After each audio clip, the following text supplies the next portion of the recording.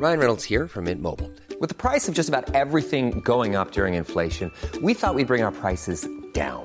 So to help us, we brought in a reverse auctioneer, which is apparently a thing.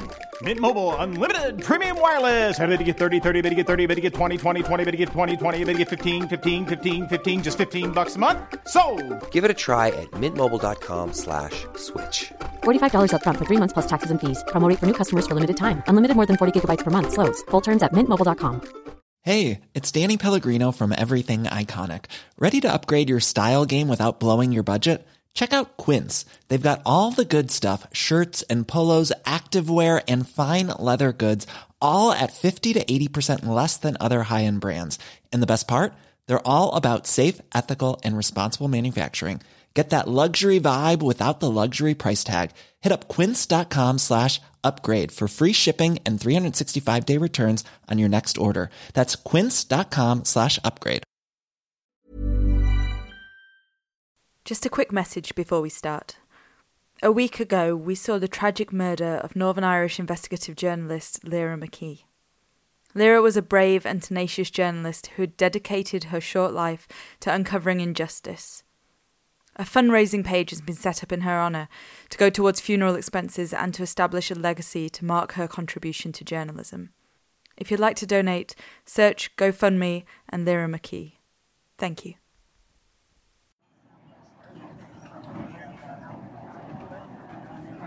Alice Ross is sat in a busy restaurant in Washington, D.C. To any casual observer, she's there drinking her coffee, reading a New York Times, except she's not. She's straining her ears to hear what's being said a few tables over. She's trying desperately not to look. Alice is in the middle of an undercover investigation that will take her and her colleagues to 3 different countries. I'm Maeve McClenaghan, and on this episode of The Tip-Off, chicken, last-minute flights, and the dreaded B word. We were left with no other choice, really, than to go undercover. It was quite exciting stuff. That's Alice Ross and Lawrence Carter, both reporters with Greenpeace's journalism unit, Unearthed. Our story today doesn't start in DC. Well, at least not for Alice and Lawrence. They're part of a team of journalists at Unearthed, a journalistic team within Greenpeace UK. See, back in 2015, the environmental organisation decided if no one else was going to spend the time and money investigating environmental issues, then they would. And so a team was set up. And for transparency, I should say I was one of those journalists. I worked there for a couple of years. But last year, Alice and Lawrence realised there was one topic that they simply couldn't escape. Brexit was everywhere in the news, and it still is. But it's not really an environmental story, is it?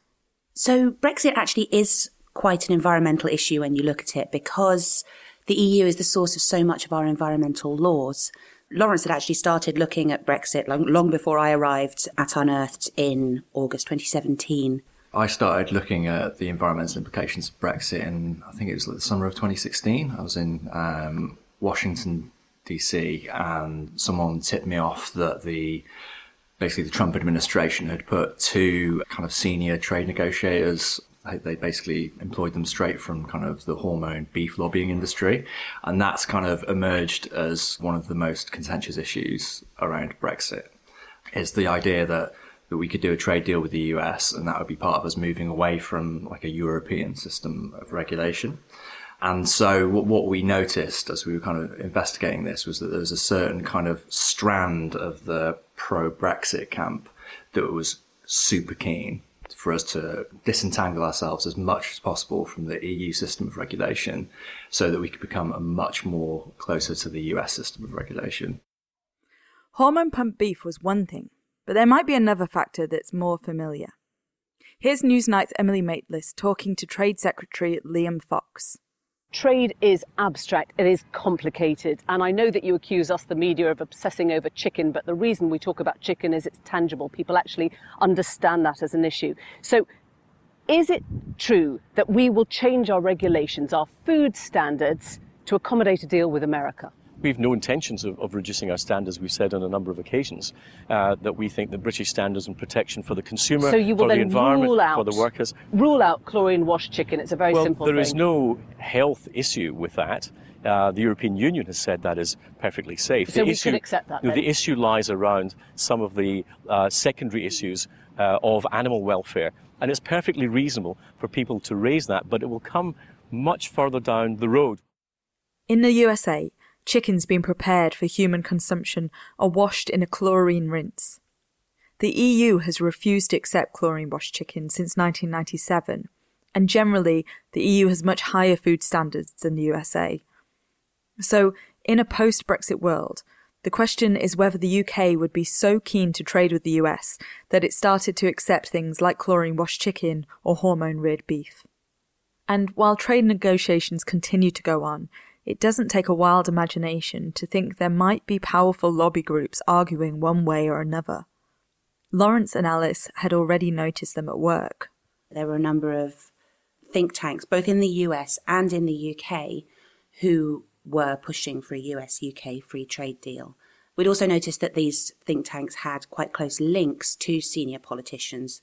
So, for example, I'd done a story on an organisation called the Initiative for Free Trade, who'd held their launch in the Foreign Office, and Boris Johnson had written off thousands of pounds worth of room hire fees in order that they could hold their launch in the Foreign Office. Boris Johnson spoke, several other cabinet ministers spoke, and their mission was all about free trade and this free trade deal. Lawrence found a brochure which had been accidentally published online by the Initiative for Free Trade. And what this showed was that a number of US right-wing think tanks, most of which have a lot of dark money funders and Koch brothers funders, were working in collaboration with a number of right-wing UK think tanks, again, which tend not to disclose their donors, to push and to model out a sort of ideal US-UK free trade deal.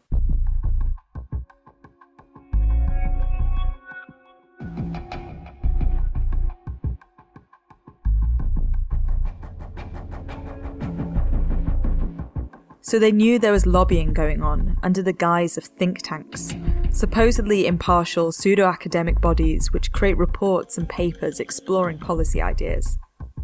The thing is, many think tanks in the US and the UK don't publish where they get their funding from. And so it becomes really hard to know whether the ideas they're putting forth are influenced in any way by interested parties.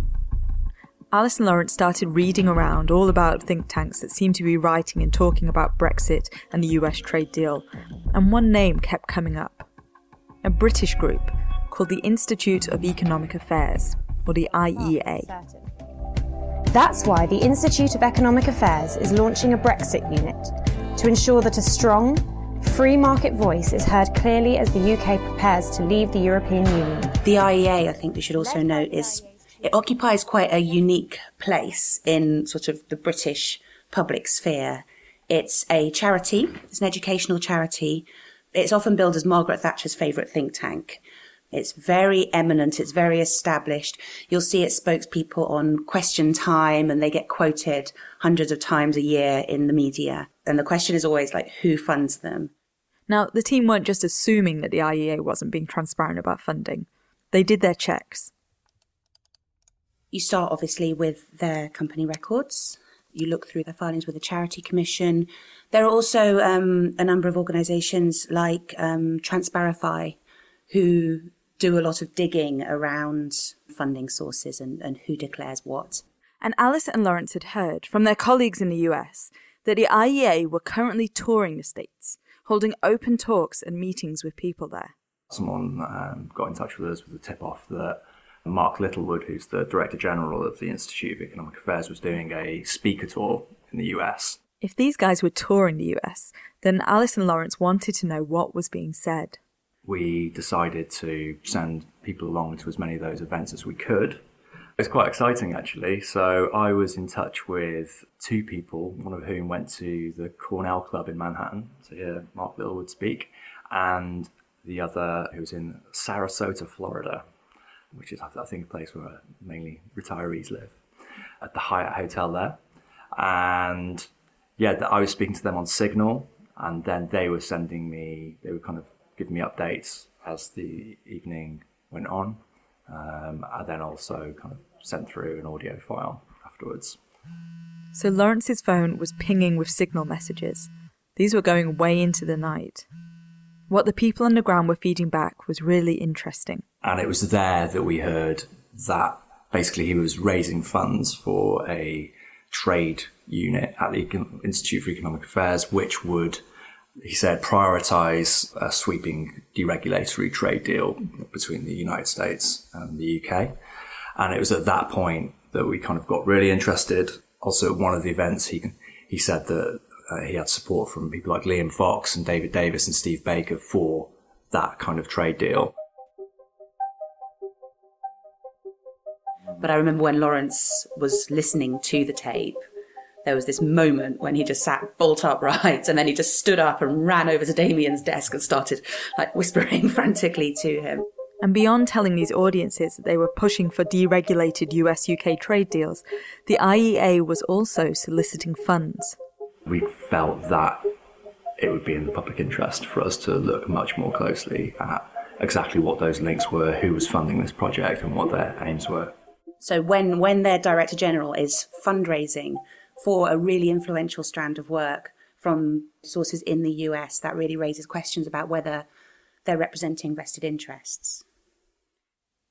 So at this point, Alice and Lawrence know the IEA are touring the USA, talking about promoting an unregulated trade deal between the US and UK, and courting funds to do so. They knew they wanted to find out more. But how do you do that? In the end, they decided they were going to have to go undercover. You don't take the decision to go undercover lightly. You have to demonstrate that it's a project which is really in the public interest and that there's no other way of getting the information.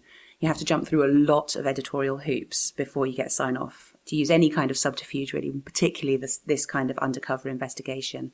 So we spent, it must have been a couple of months, I guess, putting together our argument for going undercover.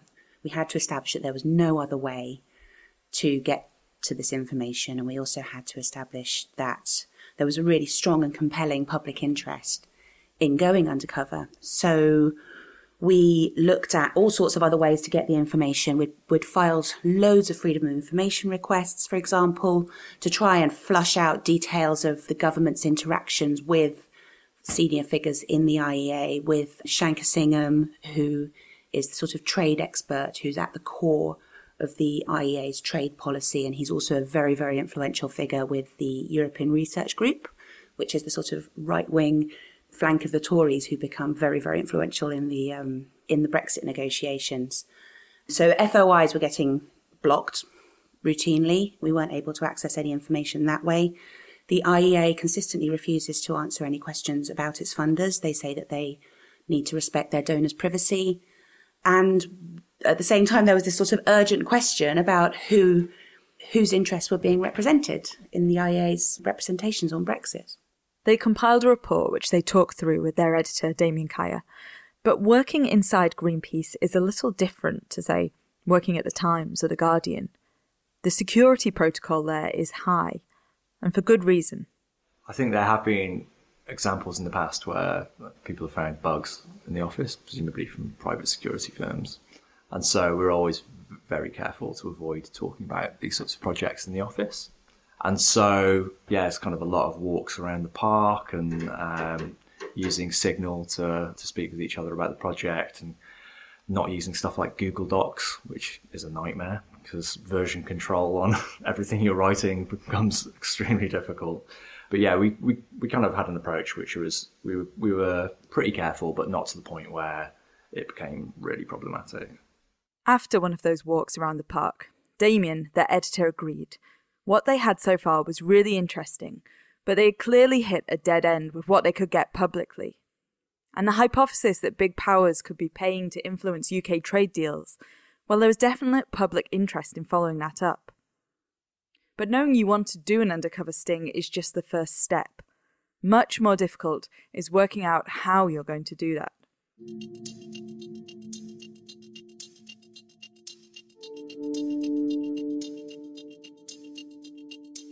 This is like a really difficult part of the project where you're trying to think of exactly how to approach the IEA.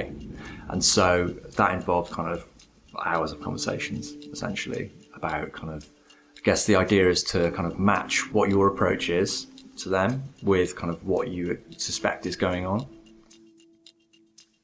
The team racked their brains and they came up with the idea of posing as a public affairs consultancy group. We're acting on behalf of a hedge fund that wants to influence Brexit, and kind of the idea that we'd come up with was to start a grassroots campaign to try and get support for a US-UK free trade deal.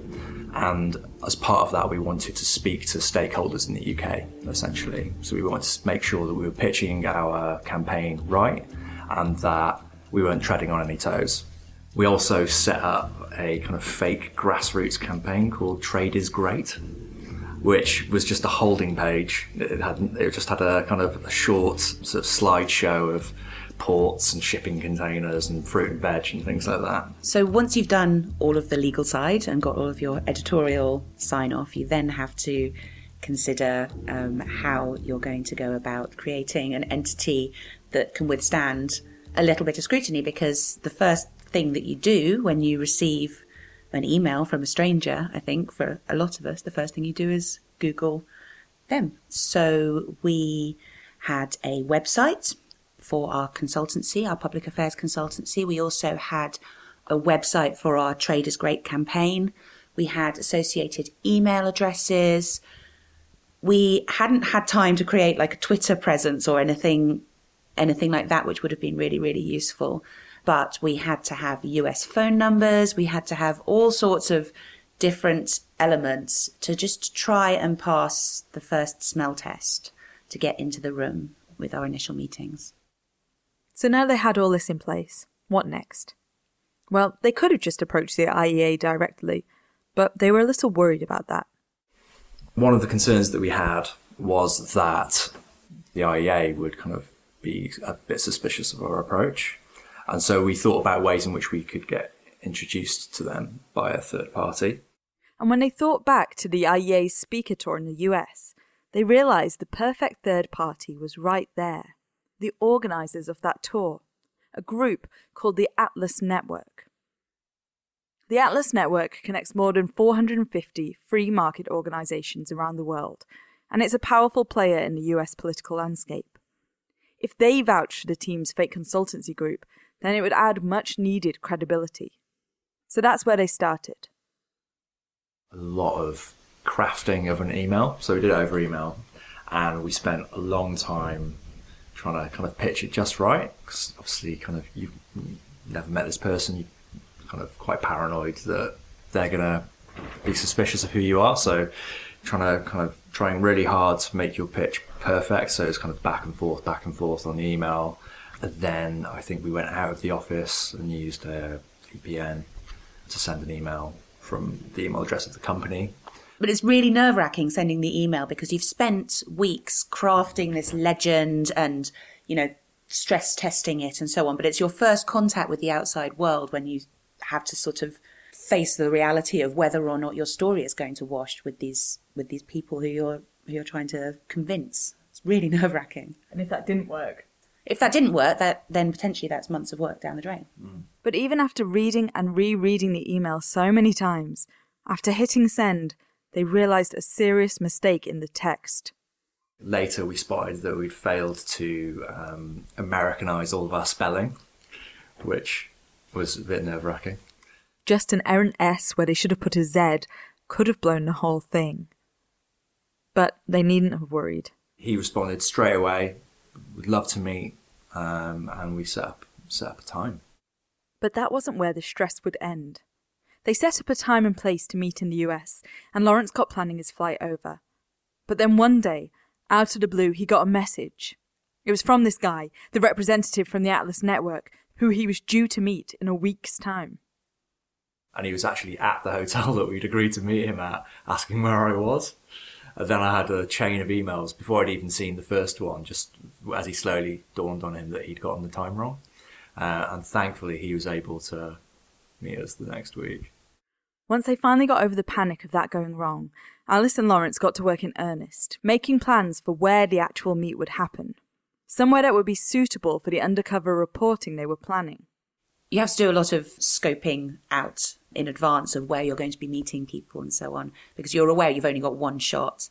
So we knew that we needed to meet outside of his office, and we spent days, didn't we, on TripAdvisor looking at different hotels and different restaurants or cafes, because you need somewhere where you're going to be able to hear what they're saying. You need somewhere that's just right, don't you? But obviously, because we weren't in DC, we couldn't do it. We couldn't hit the streets and find the right place. So we just spent forever on TripAdvisor, didn't we? At one point, Alice called up pretending to be booking a table on behalf of her hard of hearing mother, just to check that the acoustics were just right. And there was something else more fundamental. See, Alice and Lawrence are both British, so it wouldn't look right them posing as staff from an American public affairs group. So they got in some other reporters, journalists who are well established at going undercover, though they can't say much more about them than that.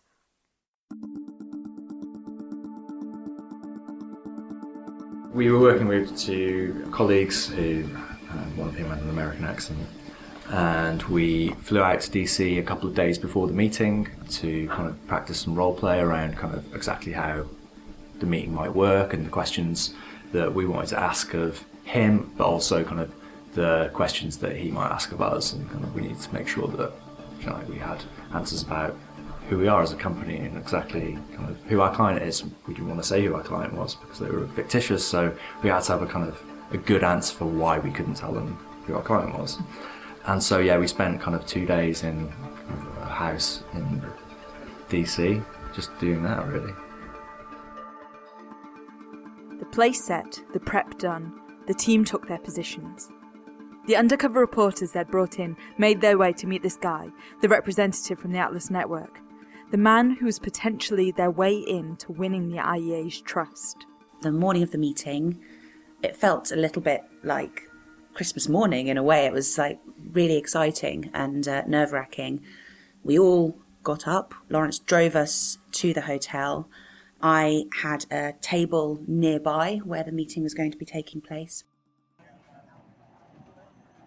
We made sure that our undercover people were slightly early to the meeting so that they were there. I was sitting across the room and I could make sure that we knew what was unfolding. I couldn't hear what was being said, but I was watching from across the room with my copy of the New York Times. Meanwhile, Lawrence was the getaway driver in an underground car park nearby. So we knew that, you know, for example, nobody had stormed away from the table. We knew that the meeting had gone okay, but, you know, I left separately from our undercover agents, so I didn't really have much of an idea of what had actually unfolded at the meeting until I got back to the house. I just knew it had run for about 45 minutes, an hour. Back at the house, the undercover reporters fed back the news. The Atlas Network had gone for it. So it turned out that what he'd actually said was that Trade is Great sounded like a really fantastic campaign that dovetailed quite neatly with some other work that he knew was going on with the Institute for Economic Affairs and with other groups in the US. So that element of our hypothesis sort of immediately fell into place. He was happy to set up a meeting with the IEA. In fact, he had a better idea. And better yet, he invited us to a conference that was happening the following week in Copenhagen, Denmark. We already knew that the conference was happening, and we'd been hoping that we'd get an invitation. And that just fell into place straight away. So we could immediately move to the next phase of the investigation, really, which was scrambling everything together for Copenhagen.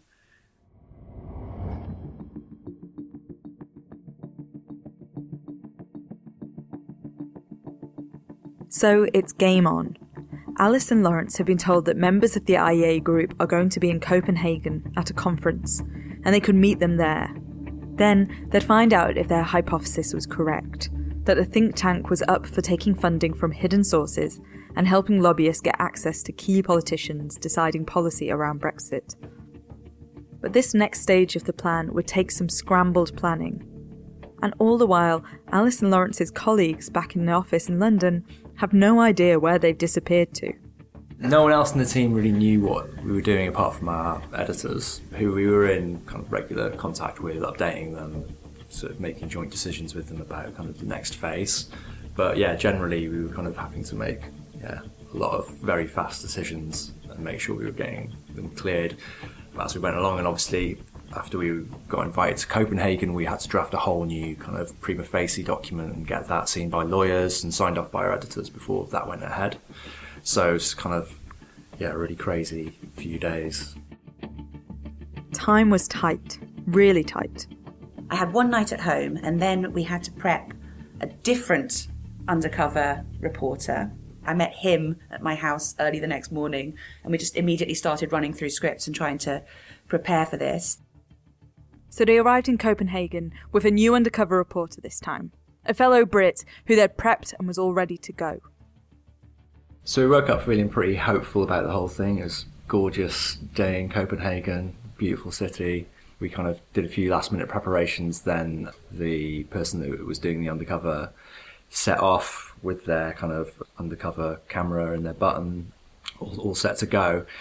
And then I got a call from him basically saying that there was heavily armed police at the doors of this conference and that they were searching everyone's bags and doing pat-downs. And that kind of obviously made us quite paranoid. In fact, there were metal detectors at the door, the type you find at airports, and they hadn't planned for that. The reporter was wearing a hidden camera, and that would definitely be found. So they reassembled the team in a nearby park and decided he'd have to go in without a recording device. It wasn't ideal, but it was better than nothing. The problem was, the hidden camera was built into one of the buttons on his shirt. We had to quickly meet him in the park and take all the kind of video recording equipment off him. So there, in the park, they had to strip him off and get a new shirt on him. Later, the security equipment was removed and they were able to get him back in with the camera, and just in time. A little while after rejoining the conference, the undercover reporter was approached by a man called Michael Carnuccio, the CEO of an Oklahoma-based think tank called the E Foundation. He explained that the Atlas Network had suggested that he introduce himself to them. And that he was going to make an introduction to Mark Littlewood from the IEA later on that day. Then kind of sat down and proceeded to outline in great detail their plan with the IEA to influence Brexit. And basically this think tank was bringing together funders from like the Oklahoma agriculture and energy sectors to fund work in the UK to try and influence Brexit. Carnuccio also told the reporter about the IEA's key weapon, a guy called Shankar Singham, who was apparently incredibly well connected and could get your ideas in front of the right politicians. Here's a clip from the undercover recording. You know who he reminds me of? Have you ever seen George Clooney was in a movie 5-6 years ago, but it's called Michael Clayton. Yeah, saw it, yeah. This kind of fixer. So Shankar is like that, but for trade and economics and everything else, that they all just seem to call him or want to talk to him to like figure out how to get things done. You might not have caught that, there was a lot of background noise, but there Carnuccio was comparing this character Singham to Michael Clayton, a man who can make things happen. The thing that was immediately apparent and actually quite surprising about that was how central a role this IEA trade expert called Shankar Singham was. I mean, Michael Carnuccio was telling our undercover guy basically about how they'd just been in the United Kingdom, how Shankar Singham had shown them round, he'd taken them into Parliament to meetings with the ERG, the European Research Group, which is led by Jacob Rees-Mogg, where they'd watched them count votes of no confidence against the Prime Minister. So they'd had this really privileged access. He was talking about how they'd been hosted by the IEA for a meeting with Brexit Minister Steve Baker. It was quite startling and immediately apparent, like how much of our hypothesis was real. Later, an aide to Steve Baker, who had held a senior position in the Department for Exiting the European Union, told Unearthed, any suggestion or implication of the same, that Mr. Baker would attend meetings because access to him was being sold, is entirely false. On the occasion you refer to, Mr. Baker met US Republicans in his political capacity to discuss trade relations between the two countries. But that wasn't the last. Later that same day in Copenhagen, the reporter would finally talk to the man he was there to see. Head of the IEA, a guy called Mark Littlewood. That evening, our reporter went back for the sort of evening's events and festivities where he was introduced to Mark Littlewood. And Mark Littlewood proceeded to tell him in great detail all about Shankar Singham's access to senior politicians. He said that he was writing Boris Johnson and Michael Gove's script on Brexit. If you don't mind me saying Shankar's name a few times to our clients, that's the sort of thing that will reassure them, because... And just Google him a bit and you'll see the nature of the beast. Right. I mean... So he's got, like, as good at access, you were saying, as good at access as you can have. Yeah, I would say he's stronger than I've got. Really? I would say I'm a good B- on access to senior Conservative ministers. He's a very strong A. Great. Great. I mean, on the side of we've got to get out of the customs union, he's writing Gove and Johnson's script. That's what got him in trouble. He got in trouble for that as well? Yeah, this letter written to the Prime Minister was actually written by Singham, even though, it might be fine. Travelling back from Copenhagen, they were excited.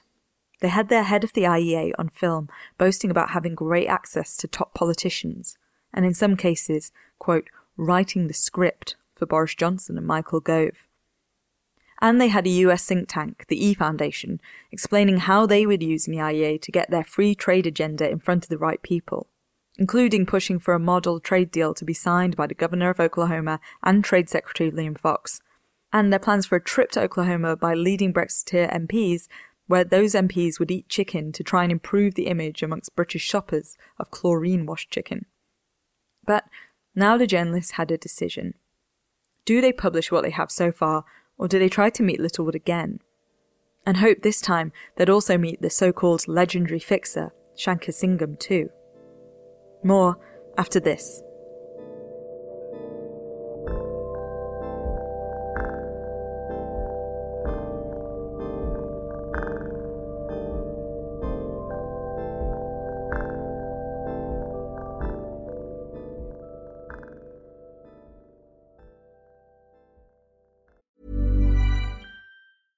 Ryan Reynolds here from Mint Mobile. With the price of just about everything going up during inflation, we thought we'd bring our prices down. So to help us, we brought in a reverse auctioneer, which is apparently a thing.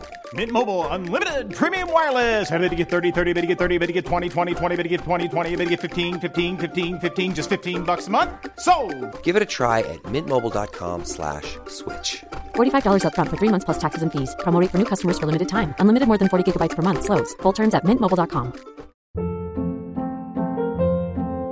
Hold up. What was that? Boring. No flavor. That was as bad as those leftovers you ate all week. Keke Palmer here, and it's time to say hello to something fresh and guilt-free. Hello Fresh. Jazz up dinner with pecan-crusted chicken or garlic butter shrimp scampi. Now that's music to my mouth. Hello Fresh. Let's get this dinner party started. Discover all the delicious possibilities at hellofresh.com. Hey, it's Ryan Reynolds, and I'm here with Keith, co-star of my upcoming film, If, only in theaters May 17th. Do you want to tell people the big news? All right, I'll do it. Sign up now and you'll get unlimited for $15 a month and 6 months of Paramount Plus Essential Plan on us. MintMobile.com/switch. Upfront payment of $45 equivalent to $15 per month. Unlimited over 40 gigabytes per month. Face lower speeds. Videos at 480p. Active Mint customers by 531.24 get 6 months of Paramount Plus Essential Plan. Auto renews after 6 months. Offer ends May 31st, 2024. Separate Paramount Plus registration required. Terms and conditions apply if rated PG.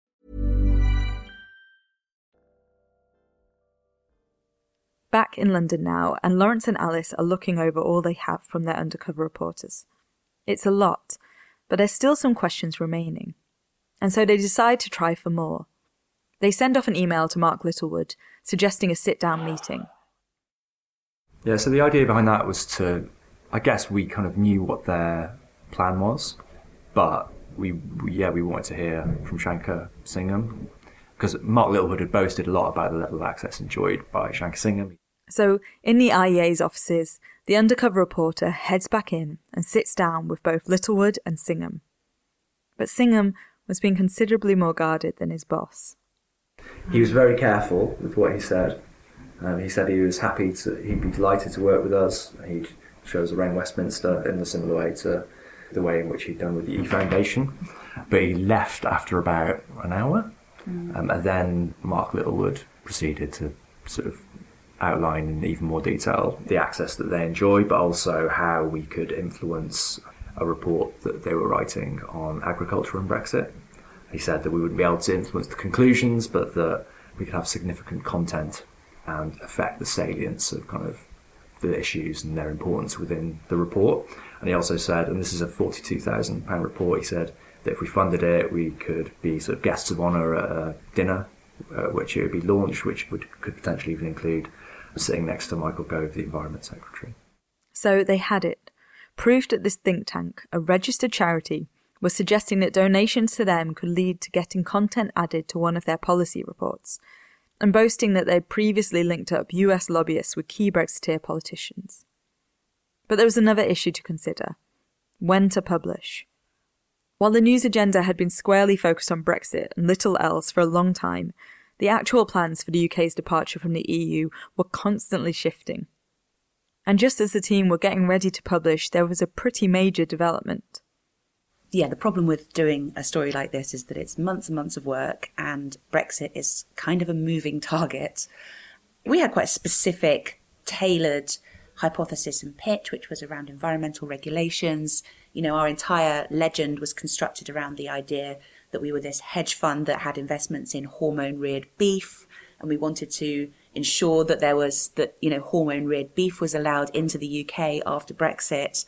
And then the Chequers deal happened, which was a large-scale cabinet meeting, which happened in, I guess, early June, about a week after we'd met the IEA, at which Theresa May basically said that all environmental standards would be kept the same, which was not an outcome that we could have predicted necessarily. And in the event, it all fell apart in days. But in the course of this, Steve Baker, who was a name who'd come up again and again and again in our investigation, he resigned. David Davis resigned. Boris Johnson resigned. So you're watching sort of entire wings of the sort of the potency of some of the things that they've said be stripped away. Now, in the event, obviously, you fast forward 6 months and the ERG is stronger than ever.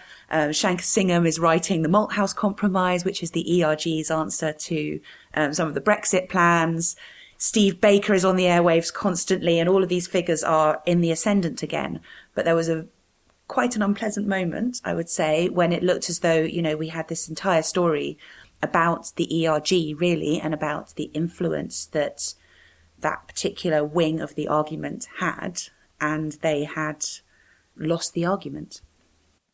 But despite the shifting sands, Unearthed decided to stay firm. They would publish, and they'd shared their findings with The Guardian, who were going to publish too. But first they needed to make sure they had crossed every T and dotted every I, and they crucially needed to put what they'd found to the IEA and everyone else mentioned in the story. So it's really important, particularly in a story like this, that you go to the people at the centre of the story and that you ensure that they've had an adequate chance to respond to everything that you're going to say about them, and that they're aware that this story is coming. And it can be quite an uncomfortable process because you're aware that you're affecting people's lives at this point. It's not something that you take lightly at all. At the same time, it feels like breaking cover. You've put months and months of work into this thing, and then suddenly you're going, aha, we tricked you. We wrote these letters, extremely long, extremely detailed letters outlining exactly what we were going to say about people. With the E-Foundation and Michael Carnuccio, it took us days to try and track down the right people. One of the key steps is that you also have to ensure it's not enough to send an email. You have to ensure that they've read the email. You have to make sure that you have it on the records, that they're aware. It's not enough to just fling an email into an info@ account and hope it will be okay. And we had real trouble, didn't we, tracking down the E-Foundation and Michael Carnuccio, because they just didn't want to respond particularly. With the IEA, within, I think, a day, they published an extremely long and detailed article on their website with all of our allegations and all of their responses to our allegations before we'd had a chance to publish our article. Now, when you do these right to replies, you want to ensure that someone's had a lot of time to respond, because sometimes there might be follow-up questions. Sometimes you might need to nail down exactly what someone means by a particular statement. So we put in the right to replies before we had a clear publication date in mind. And you say to someone, can you please give us your responses within, say, 3 days? So it's quite a lengthy and drawn-out process for an investigation like this. So I have to say we were a little bit wrong-footed when they published their entire responses. Perhaps we shouldn't have been, because this is something which a number of particularly Brexit-leaning organisations have done quite a lot recently, but it was still quite startling when it happened. However, I do think that because of the nature of the story, it was so sort of wide-ranging across so many different issues and areas that I don't think that what they were saying would have made much sense to the uninformed observer, and it certainly didn't seem to have much of an impact. A spokeswoman from the IEA said, "We've received no money to support our trade or Brexit work from any foreign business to date.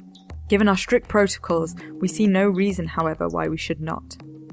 She described Unearth's evidence that the IEA was fundraising from agribusiness donors who stood to benefit from deregulation as tendentious and unfair.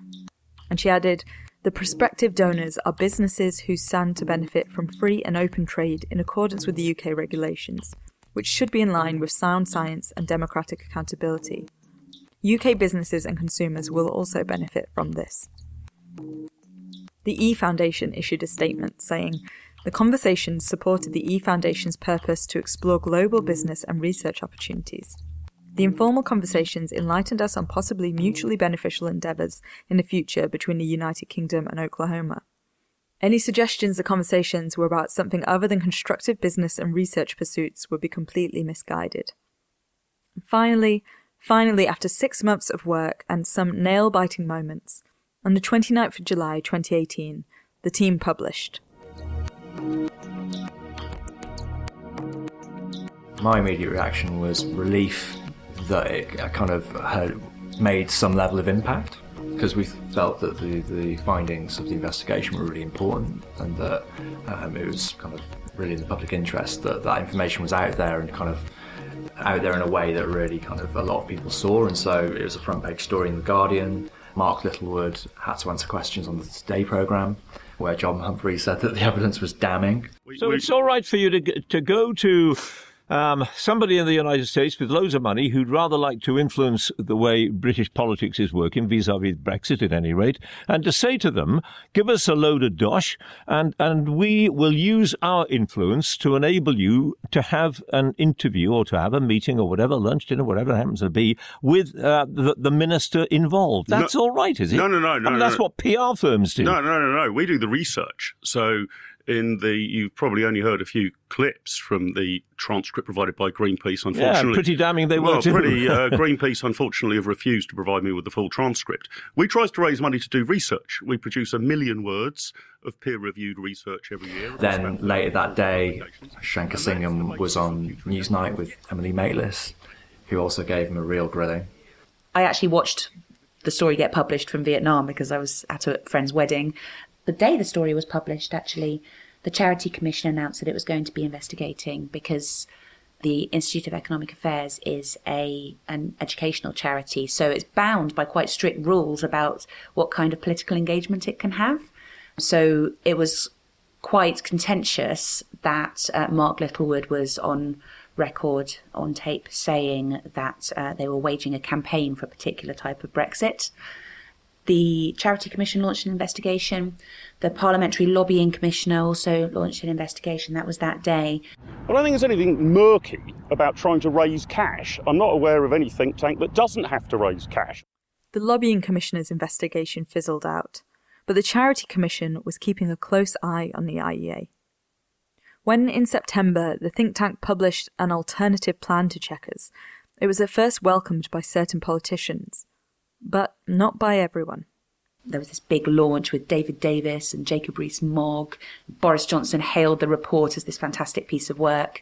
And the Charity Commission, which was already looking into them after our investigation, came down on this and said, you've really crossed the line here. This is not within your remit as an educational charity.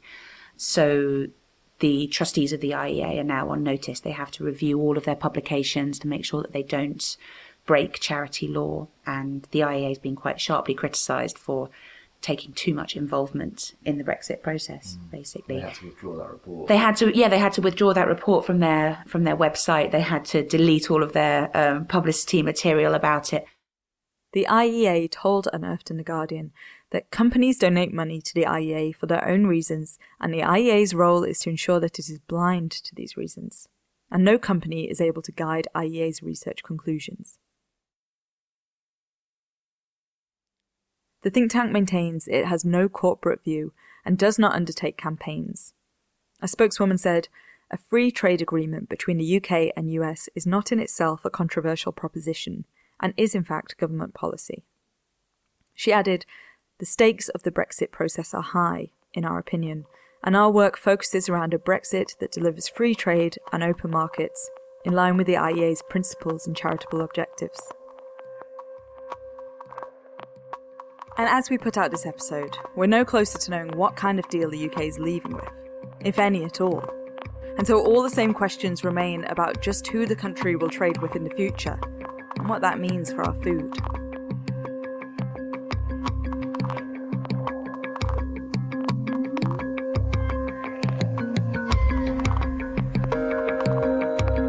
That's all for this episode of The Tip-Off. Thanks to Alice Ross and Lawrence Carter. I've put links to their stories in the show notes. That's the last episode in this series of The Tip-Off. We'll have more for you coming out in the summer. I just want to say thank you so much to everyone for listening, for tweeting about it, for leaving us great reviews on Apple Podcasts and other places. It's really lovely to get your feedback. And we're delighted to be nominated at the British Podcast Awards for Smartest Podcast of the Year. So there you go. You must be some of the smartest podcast listeners out there. We also have a shot in the Listener's Choice Awards if you guys want to vote for us. It only takes a second and you just need to go to britishpodcastawards.com/vote to do that. Thanks so much again for listening. This has been The Tip-Off. I'm your host and producer Maeve McClenaghan, and the show is co-produced and edited with Chica Ayres. Our theme tune is by Dice Muse. Make sure you're subscribed and stay tuned in the summer for more stories behind the headlines.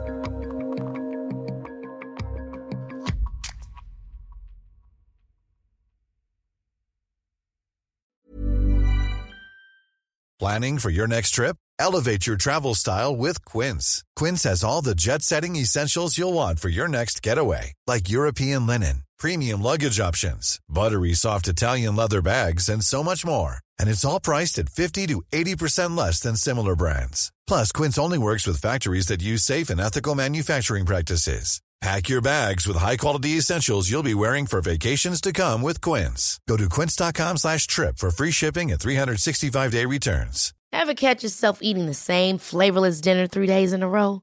Dreaming of something better? Well, HelloFresh is your guilt-free dream come true, baby. It's me, Keke Palmer. Let's wake up those taste buds with hot, juicy pecan-crusted chicken or garlic butter shrimp scampi. Hello Fresh.